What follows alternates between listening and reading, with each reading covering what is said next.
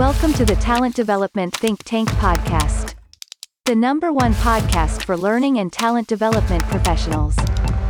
Now here's your host, Andy Storch. Welcome to the Talent Development Think Tank podcast. I am your host, Andy Storch, and I'm excited that you are joining me for another great episode to help you up your game and improve your capabilities in the world of talent development.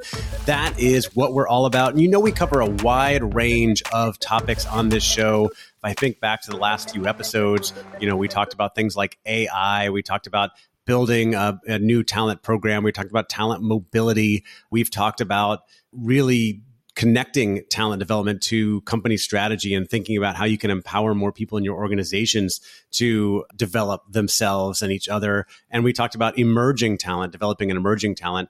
And today we're going to get into talking about building behavior-based programs and why behavior-based training is more effective than sort of some of the old school methods. And many of you I know are already fans and advocates of this. You're on board. You know that experiential learning, behavior-based learning is more effective than maybe some other methods out there. But if you're like me, you're always looking for inspiration and new ideas for how to get better at these things.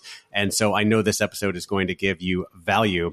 My guest today is Matt Geertsen, who is the founder and chief learning officer at Better Everyday Studios, a full service instructional design team that helps aerospace and defense companies with everything from training needs and analysis to learning content creation and delivery. He began his career in the United States Air Force as an instructor pilot in the T-1 and KC-10 aircraft. And when not in the air, Matt spent his time racing triathlons, completing Ironman Lake Tahoe in 2013.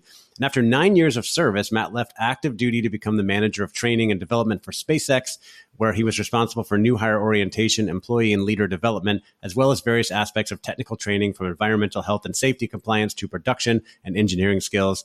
And after 4.5 years at SpaceX, he moved on to another company before starting his own firm, where he focuses on defense and aerospace and working with companies really across all different industries to create custom learning content and facilitate impactful employee training designed to change behavior, improve performance, and help leaders build organizations people love to be part of. And we're really going to focus on that behavior part in our interview today. We'll discuss some of Matt's background because I'm just fascinated by his experience as not just a pilot in the Air Force, but a trainer. So he was training pilots, as well as the time he spent at SpaceX before moving on to start his own thing. We'll really get into talking about this idea of behavior-based training as well. Matt is also a member of the Talent Development Think Tank membership community. He's actually a member of our Entrepreneur Mastermind. So he's someone I get to see on a regular basis on Zoom and learn from. And I've just been really impressed with the way he approaches his business and life and was excited to get him on here. And so just a reminder to you that if you're not a member of the Talent Development Think Tank community, it's all about community. It's all about networking. It's all about making connections with people in the talent development world. We have 3 tiers of membership: the foundation level for early career professionals in talent development, the all access for more experienced professionals or anybody in talent development who really wants to get the most out of growing their career. And then we have the new entrepreneur tier specifically for people who are running a business within the talent development world, like as a speaker, a coach, consultant, that sort of thing. All right. You can find more information about the community, including all 3 of those tiers, on our website, tdtt.us. Just click on community. That's tdtt.us and just click on community. All right, without further ado, I give you my interview with Matt Geertsen about behavior-based training. Enjoy. I am joined now by Matt Geertsen, who is the founder and chief learning officer of Better Everyday Studios. Matt, welcome to the podcast. Thank you so much, Andy. I'm really excited to be here. I'm excited to have you on. You and I think we connected on LinkedIn several months back, started chatting. Mistake. It was a mistake. It was a mistake. I think it was a mistake. It was like you reached out to me as part of some campaign you were doing, and we tried to figure out how exactly it worked, but I'm really excited because, we got connected, and then we finally connected face-to-face at ATD earlier this year. Yeah, well, we can lift the veil on this, and I don't know how this is going to go, but yeah, that's right. It was sort of a campaign. I'm always sort of like connecting with new people on LinkedIn, but let's be honest, like we're both entrepreneurs, right? I'm building a business, so I'm usually targeting people who work in talent development in big companies, who not only could be good people to know, but could also be clients. And then I think I connected with you, and I was like, oh, this guy's running a business too. Like, he seems cool, but he's not going to be a client, so no big deal. But we ended up talking anyway, and I was like, oh man, this guy's really cool. So we chatted. You ended up coming and joining the think tank community. We ended up hanging out at the ATD conference in San Diego. You joined the new entrepreneur group that we launched in the talent development think tank community. And it's been really cool getting to know you and seeing what you're doing in the business world, and especially how you're working with companies in a completely different way. Like, we do very different things. Yes. And especially with the amazing experience you have coming from the Air Force and in the space industry, which I want to get into. Yeah, so it's interesting how we can make friends from different places. You know, you and I connected on LinkedIn in different ways, and then we get to hang out and we hit it off, and we learn so much from each other. And I'm excited to dig into a lot of your experience, especially around creating behavior-based learning programs. And I think that's something that a lot of people in our industry know are important and impactful and are trying to get better with. But before we do that, I'd love to start with a little bit of your background and how you got into learning and development in the first place. Yeah, and I think that background, interestingly enough, is what leads into the behavior-based learning, because it's really where I started. So I started.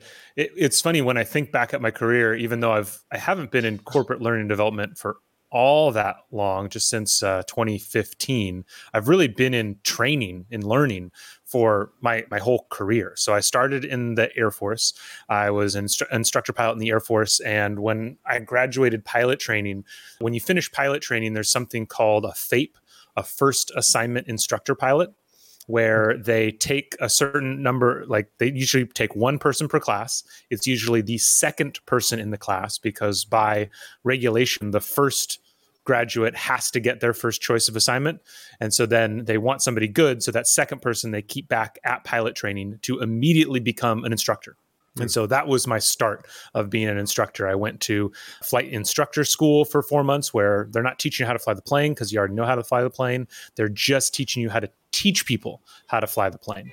And so that's where I started doing that for several years. While I was there, I also got really into, I was big into triathlon. And so I started some training programs there where I taught people how to run their first half marathon and that kind of stuff. So training was where I started, and it was very practical training, right? Like, how do you run? How do you land the plane? How do you take off? How do you not die when you're in the plane? That kind of stuff. And then went on to my major weapon system, which was the KC-10, really big plane, became an instructor pilot there. That was a whole other level of just nerve-wracking energy when you're teaching people how to do aerial refueling. That was just it was really crazy. And then as my time in the Air Force was coming towards an end, or towards a potential end, towards when I could leave, I had always been really interested in space.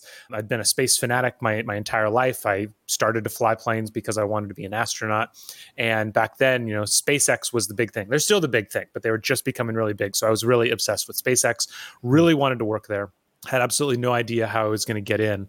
And I had assumed that, because since I was an instructor pilot, since being an instructor is kind of a natural progression in the career of an instructor, I didn't really see it as a feature of me, of what I had done. And beside being a pilot, whenever you're a pilot in the military, you also have another job, and you could be doing many other jobs. But a lot of my time had been spent as a scheduler, where I was the one sorting all the missions that we had and attaching air crews to those missions. I'd spent a lot of time doing that.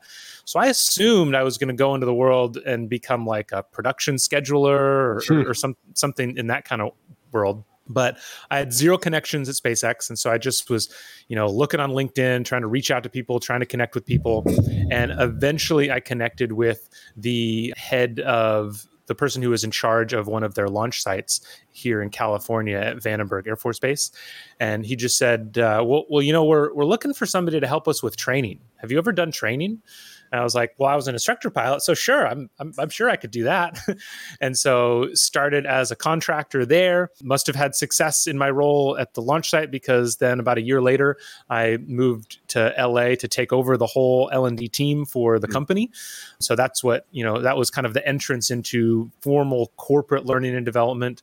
Stayed at SpaceX for about 4.5 years, then went to another company as an L&D role.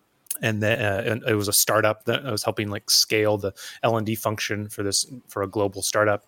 And then went and decided to do my own thing, to do Better Everyday Studios. Yeah, I can't wait to dive into that. And it's such a great story.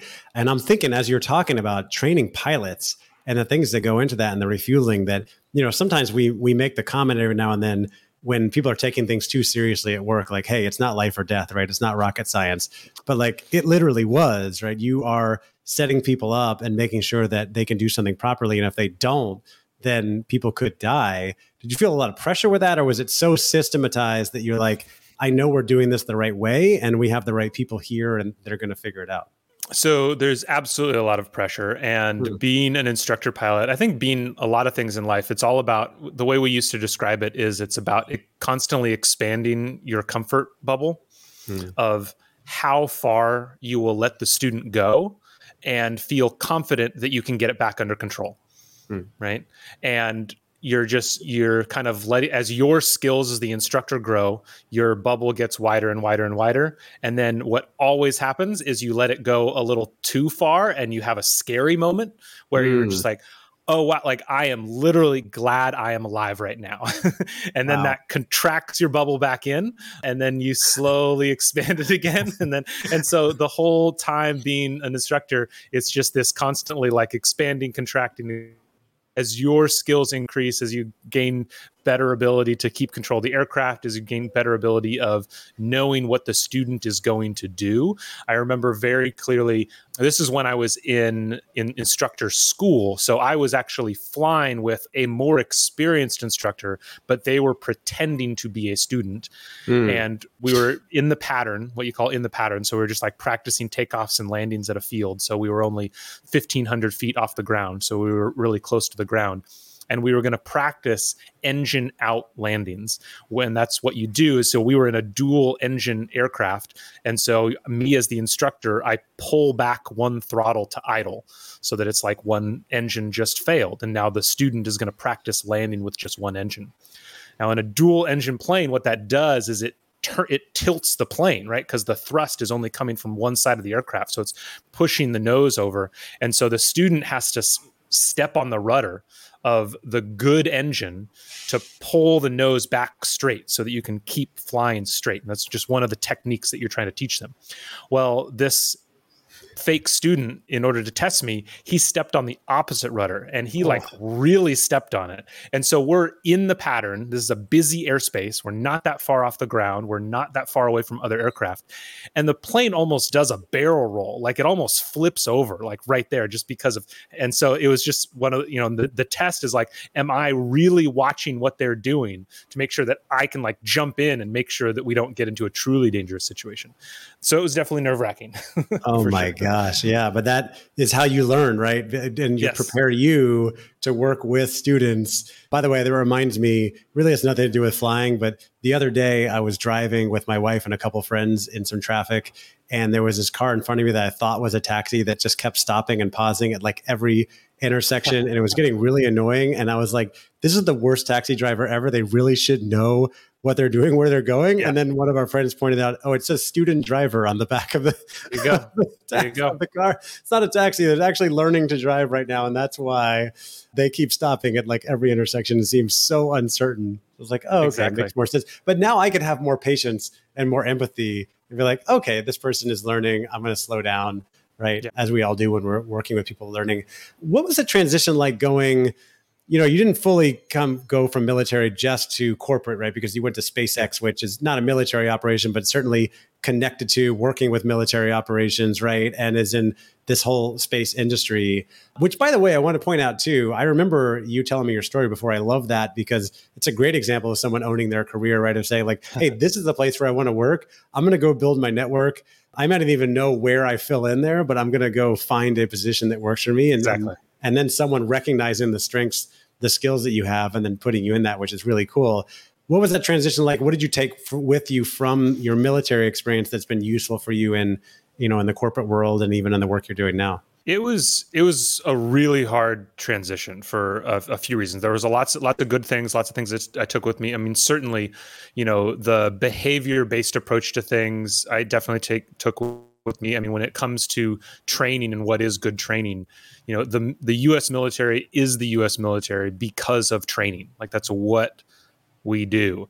And it's just at a whole other level than almost any company is. And so just that idea, that belief that training will make a difference, that you can imbue people with new skills, level up their game. A lot of principles of leadership, the importance of leadership, I really definitely took with me.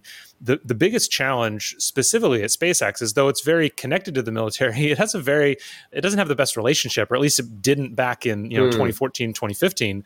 And I think the big change that is true at a lot of companies, a lot of the tech space, is it's a lot of informal leadership. It's a lot of, best idea wins. How do you put forward your best idea? And so coming from a very hierarchical organization where I'm used to, okay, you find the group commander, you find the wing commander, you find who's responsible, convince them, and then it happens, right? Whereas at a lot of companies, SpaceX included, those kinds of power structures just didn't really exist. There wasn't, if I convinced the head of HR that something was important and he believed me, it didn't matter. Like, I still had to go convince the people below him, that I had to go convince all of the people down the chain to get involved in a particular program.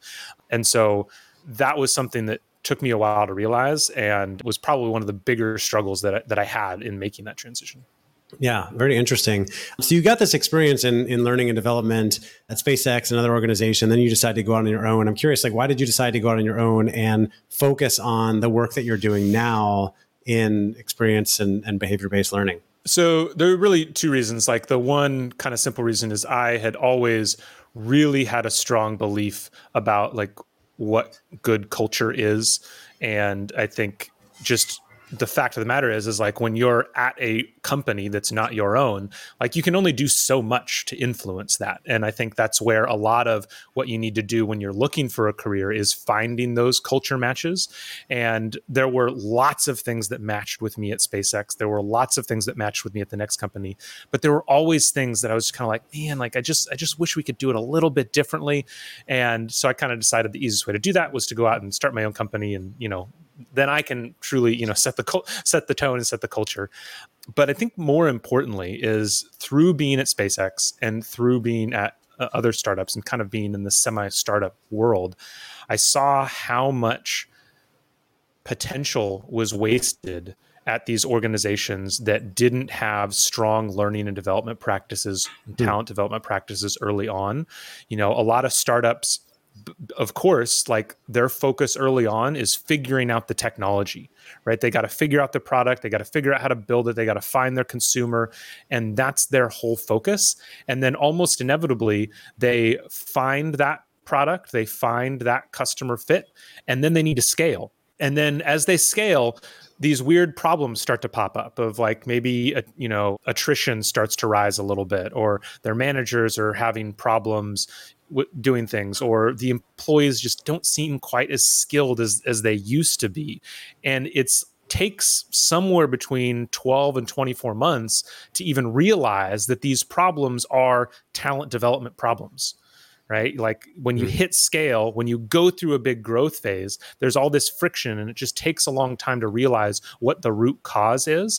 And it is very often talent development. It's the fact that you've hired a bunch of new people, your initial cadre of employees, they had the time to grow with the product because they were developing the product, they were figuring it out. And now you have a product and you just hired 3 or 4 times as many people as you've ever had before, and they need to pick it up right away. And they don't have that time that those initial cadre have. And if you don't put that in place, then they're going to fail. Similar thing with managers. When you scale and you hire all those people, where there are all these people that you're now going to promote into their first time manager positions, and they've never done this before. And, there is very little correlation, if not a negative correlation, between your success as an individual contributor and your automatic success as a manager, right? They just don't correlate. Yeah, right. And if you don't have training systems in place, you're going to have a bunch of bad managers, right? It's just going to happen. And so that was my true desire early on, was there's all of these challenges that we're facing in the world, whether it's climate change, infrastructure, whatever it is. And the truth is we have the solutions to all of them. Right? We have the technology to make infinite energy, infinite clean energy. We have the technology to make better roads, to make better cars, to make better planes. And it's all locked away in all these startups all around the world. And I just wanted to have the ability to help them jump across that friction point, because I think it is a point that really inhibits a lot of organizations. I've seen organizations where they had a great product, they had a great culture, they had a great drive, they knew what they were doing, but they had, 15 to 20% annual attrition. And it's just like, that's not going to work. Like, it's just, you're just holding yourself back. And so the hope was to get in and help those companies. And the thing is, and the reason why I focused on, like the behavior-based training, is because those companies don't need something fancy, right? They don't need a new AI, VR, AR tool to just, really dazzle everybody. They need the basics. They need simple, streamlined compliance training. They need basic, like, orientation, employee orientation and onboarding. They need a new manager onboarding program. That's what they needed. And so that's what I wanted to focus on. Yeah, absolutely. Let's talk about why behavior-based training is so important. I came up, sort of accidentally stumbled into this world when I took a job with BTS, a consulting firm, many years ago, and they're big on experiential learning programs, used to build business simulations. And one of the things we'd say about the importance of experiential learning is that the military is using this all the time for decades, right? Like they're always going out and practicing. But in the business world, we'll never practice anything. We just go do it. And then it could often be a failure. Where have you seen companies make big mistakes with that? And where have you seen the benefits? Like, why is this behavior-based training so important? Yeah, I mean, I think you're 100% right. It's the place I've seen it really work is in the military, because that's how I grew up, and that's how I saw it a lot. I think the biggest place I've seen it have an impact is really in soft skills. Hard skills, technical skills, I think very often are behavior based, but then often in soft skills, we kind of just like throw up our hands and like, it's not the same, it's different. And I always say, the only difference between soft skills and hard skills are that we haven't thought enough about soft skills to make them hard, right? And, Tim Ferriss talks a lot about this. There's a lot of people that talk a lot about how if you say, I want to make a good manager, well, what does that mean? What does it mean at your organization to be a good manager? It's going to mean certain things like, they have conversations with their employees. They help their employees with their development. They're good at giving, setting goals and giving feedback. And it's almost like you can do a 5 why analysis of, you can just continue to break those things down until you get to discrete skills that can be practiced. So an example that I often use is, with DEI training, if you say you want someone to, have less unconscious bias, I don't know what that means, or, necessarily. Like, we're going to need to spend some time talking about what do you mean by that? And I don't really know how to train someone to have less unconscious bias as a big picture, or be less biased. But if you say, I want to train all of our managers to make sure that when they're looking at a resume, they're directly comparing the, past work results of each candidate. Like, oh, okay, like that's a very specific thing of making sure I want them to go to find these sections of the resume and compare those specific things so that they're not, having their bias kind of come into play. And, maybe that's from a DEI perspective, maybe that's not the right thing to do. I don't know, but you get the idea in that the more specific you can get, the more realistic you can be about, is this going to have any impact? Is it going to change behavior? What's it going to do? So it makes the training easier, and it makes the chain from, training to behavior to impact a whole lot easier, because now you're kind of in between there. And I could actually talk for a while about why I tend to talk about behavior instead of impact, but I don't know if you had any other directions you wanted to go. Well, why is that? Why do you talk about behavior instead of impact? Because impact is, people say, like, at the end of the day, the most important thing is the results. And yet I also hear people saying, like, it's about behavior change. So tell me what your philosophy is on that. So the way I think about it is I still agree that at the end of the day, we're trying to have impact. I think it's through behaviors that we're going to get that impact. But the biggest reason I focus on behavior, the biggest reason, my number one question when I'm talking to a subject matter expert or a stakeholder is, what behavior are you trying to change? Is because I find that most of the people you are going to be talking to in the development of training, impact is too big of a question. It's too far removed from their point of view. If you're sitting down with the senior environmental health and safety technician or something, and you say, what impact do you want to have? It just sounds too big. And it's I don't know, I guess we're trying to pass audits and it's just all this stuff versus if I ask, what behavior are you trying to change? Oh, I need people to put their waste in this can and not this can. And the other reason that it's helpful is because any impact is going to come from multiple inputs, multiple behaviors. And it just it can really quickly become super cluttered and all over the place. And if you have a lot of time, I do still think, if you're doing really big picture performance needs analysis, then yes, start with what are the big picture impacts that we need to achieve and making sure they are aligned with the business, and then work your way down. But when you're talking about an individual course or an individual stakeholder, it can speed up the conversation if you just dive straight into behaviors. Yeah. And it reminds me too, we talk a lot about the importance of connecting with business priorities and strategy and looking for ways to make an impact on the business so that you can get more support. But like you said, it's hard a lot of times to draw that red thread or direct line to say if we get these managers to have more conversations with their employees, that's going to grow revenue by 5%, right? And there's so many inputs that go into that, but it could be a factor because if those managers do that, maybe our retention goes up, if we have these behaviors, and that leads to, more and better financial results for the organization. So you're saying, let's focus more on what behaviors do we want. For example, we want people putting their cans in recycle, or we want our managers to have more career conversations or better conversations with their people. Then how do you go about implementing this behavior-based training? Because I imagine this is obviously much different from saying, oh, let's throw up a PowerPoint and send an email and say, hey, managers, you need to have more conversations with your people, right? Go do it. And obviously that doesn't happen. So where does the behavior-based training come in? Yeah, it always makes those sessions super practical. That's another reason why I love behavior-based training, because when it comes to any kind of facilitation, it just means I'm talking a lot less. It puts a lot less weight on my shoulders in some ways. The only thing that I need to do really is create a space and be willing to create a space that allows and be willing to push people through a lot of discomfort. Right? Because it means, hey, we're not just going to talk about this, we're going to do it.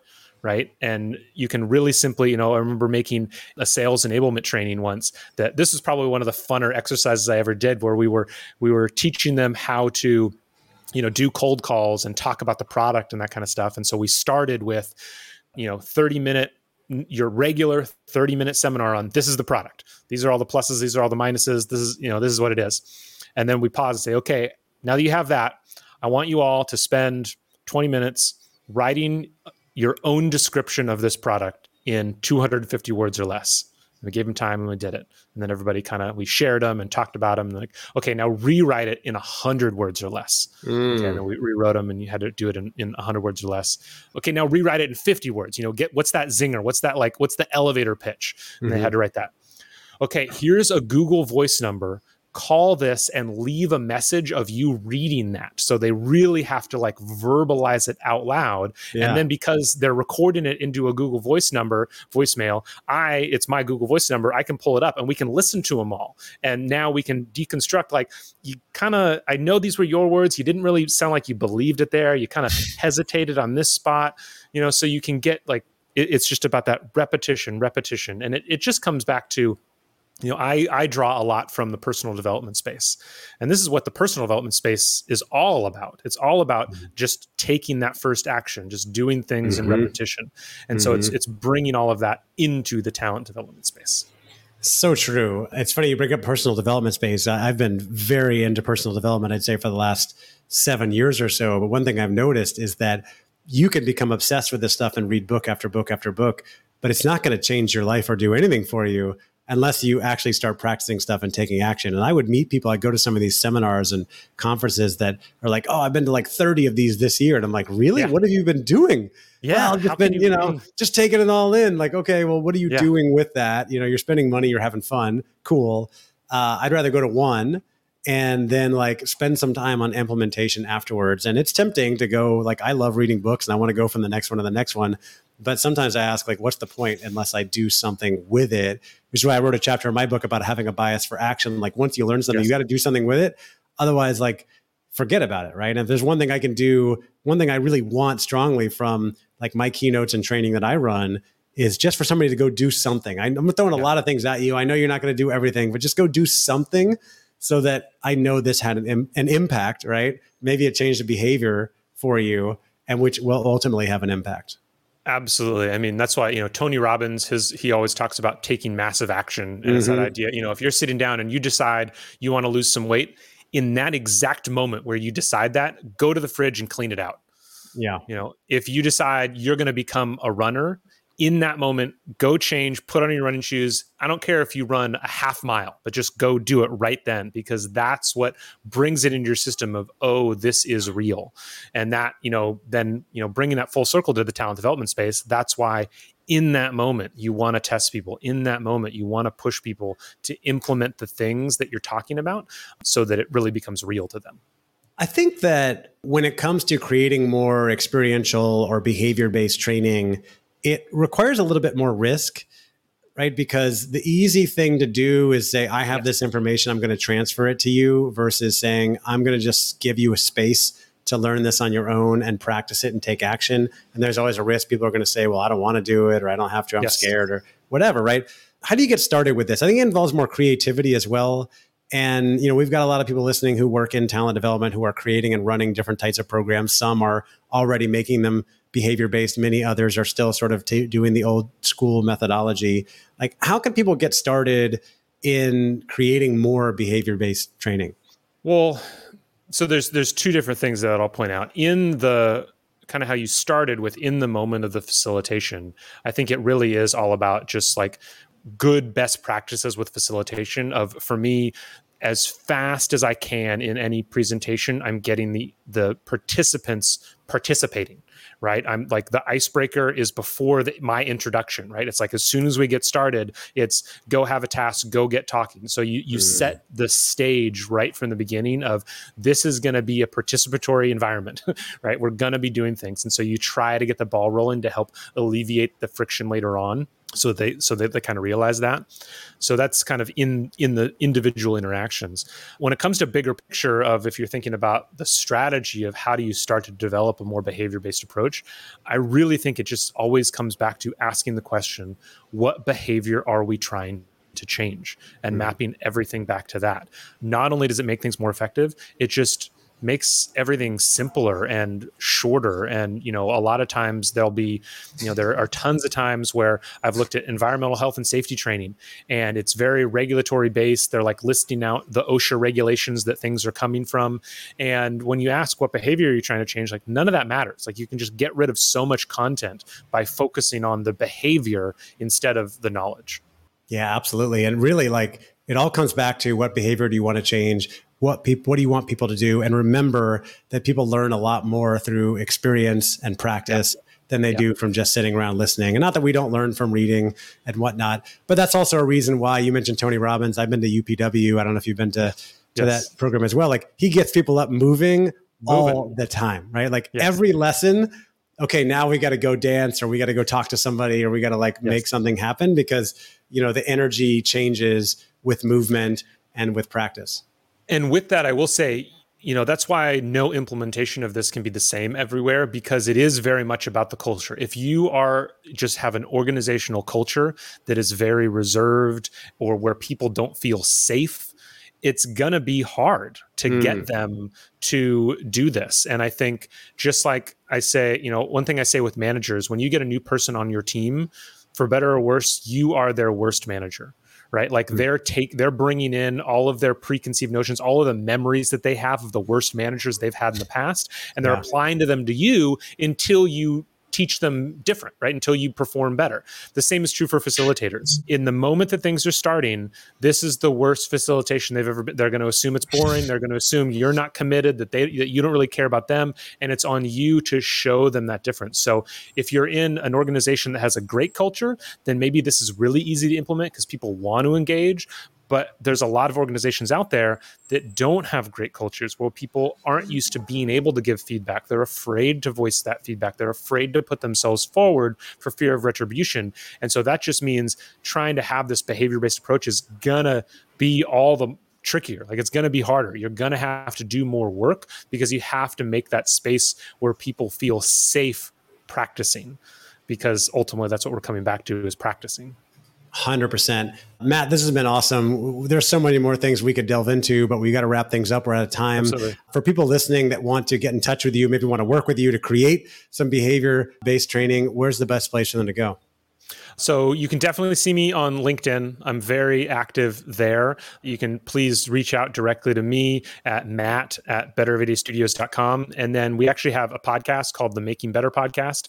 So we actually talk a lot about this. It's where talent development and personal development meet. So it's all about that interaction. Two of my favorite things, talent development, personal development. I can't wait to listen to more of that. So make sure you check that podcast out. Go reach out and connect with Matt on LinkedIn. Connect with me if you're not connected already. Matt, this has been awesome. Thank you so much for being here. We're going to chat more in our bonus Q&A. We're going to wrap this up for now. So thanks again. I will talk to you soon. Thank you so much, Andy. All right, that will do it for my interview with Matt Jertson about behavior-based training. I hope you got value from that. I really liked digging into some of Matt's background from the Air Force and SpaceX and the experience that he took with him, and then really getting into some of those topics about behavior-based and experience-based learning and why that's more effective, and talking about focusing on behaviors instead of results because they're a little easier to sort of quantify, measure, or see, and easier to ask people, like, what behaviors do you want to see changed? I know many of you are asking these questions, but a reminder, when people come to you with requests for training, to be able to take a step back and ask, hey, what are you really trying to solve? What do you really want to see happen? And then what's the best way to make that happen? And if you're in a smaller organization or you don't quite have all the capabilities to do that yourself inside your organization, reach out to Matt, see if maybe he and his team can help you. All the info should be in our show notes. And I want to remind you, again, Matt is also a member of our Talent Development Think Tank membership community. He's in our entrepreneur group. He's going to be leading a call soon on this topic of behavior-based training. We're going to get him scheduled in the late fall for 2023. So if you're not a member, come check out everything that we have going on. We still, as I record this, I'm still offering a 14-day free trial, which means you get to come join for free. Join 2 of our live calls, which happen every Wednesday at noon Eastern, 9 a.m. Pacific time, and see if it's something that's valuable for you. And then if it's not, then drop your membership, no hard feelings. But I want to give people access to check it out because I don't think a lot of people realize how much value is in this community with the live calls and the recordings that we have available. So all the info, again, is at our website, tdtt.us, and just click on community. That's tdtt.us/community.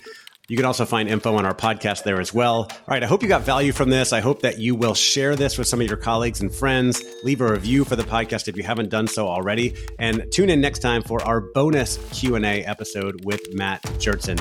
Have a great day.